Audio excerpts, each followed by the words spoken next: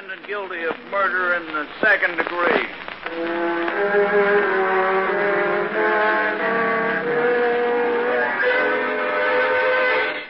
Second degree. Cheated death. He'll get life. Surprised? Of course you are. But it had to be. Yes, it had to be. I know. John Hendricks, stand up. Yes, John, stand up. Face the court. Watch him now. He's on the speak. John Hendricks, I wish to state that I am not in accord with the findings of this jury. However, there's nothing for me to do but sentence you to the state penitentiary for the remainder of your natural life.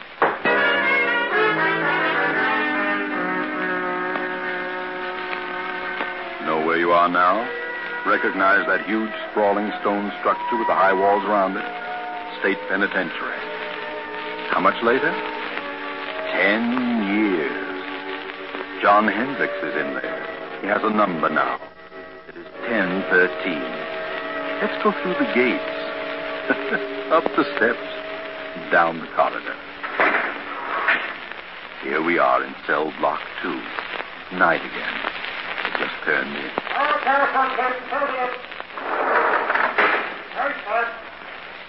This has been going on for 10 years for John Hendricks, 1013, and his cellmate Bill, 1014.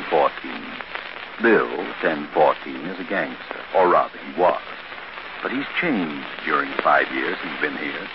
Bill has decided to go straight if he ever gets out, which is very doubtful. But he holds no resentment, has become more or less happy. Bill started reading here, philosophy and so forth. He's changed. But what about John Hendricks? Oh, no, not Hendricks. Because he has a plan. He has a purpose. Move closer to the cell door and listen. Well, all I got to say, Bill, is that I think you're crazy enough to make the try with me. That's a matter of opinion, John. But it'll be simple. I got everything all set. It's all fixed. Not a chance of a slip-up. All fixed? Who with? Well, a friend of mine. Oh, I see. Crooked guard. No, he ain't a guard.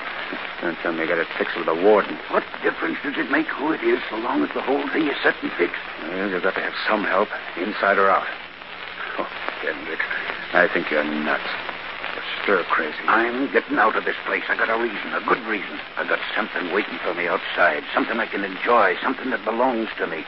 I'm the only one that knows where it is, and I'm going out. You're in here for a good long time, brother, and if you don't want to go with me, you can stay and rot. Look, Hendricks, I still think you're nuts. All right, what of it? I got the right dope, ain't I? And it'll work. Suppose it does. Suppose you find this money hidden away on the old lady's estate. What good will it do you? You killed her and her son to get it, didn't you? That's a lie. I didn't. I didn't kill anybody. I say you did. It ain't true, not a word of it. But I know where the money is. Okay, you can break out. You can have the money, but... Well, I've done a lot of reading and thinking since I've been here. Ah, you're gone soft. Maybe so. But I know this much now. If I ever do get out, I'll do things a lot different. Believe me, Hendricks, I'll tread the straight and narrow. I've done a lot of things that I'm sure sorry for now. I can't undo them. But I won't do them again. No, sir, I'll do things different. Not the way I did them before. Ah, you just got religion, but it won't get you out. Maybe not, but I'm resigned. I got exactly what's coming to me. And believe me, Hendricks, so will you. So will you. If you break out, they'll have you back one way or another. You watch and see. Well, I'm going, so you watch and see. Watch and see.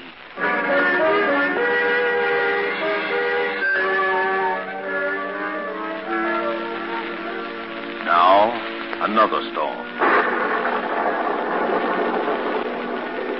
Another night, a lonely country road, a car. We're in the south. That village we passed a few miles back, that silent, sleeping village, was Marsdenburg. Yes, Marsdenburg, remember?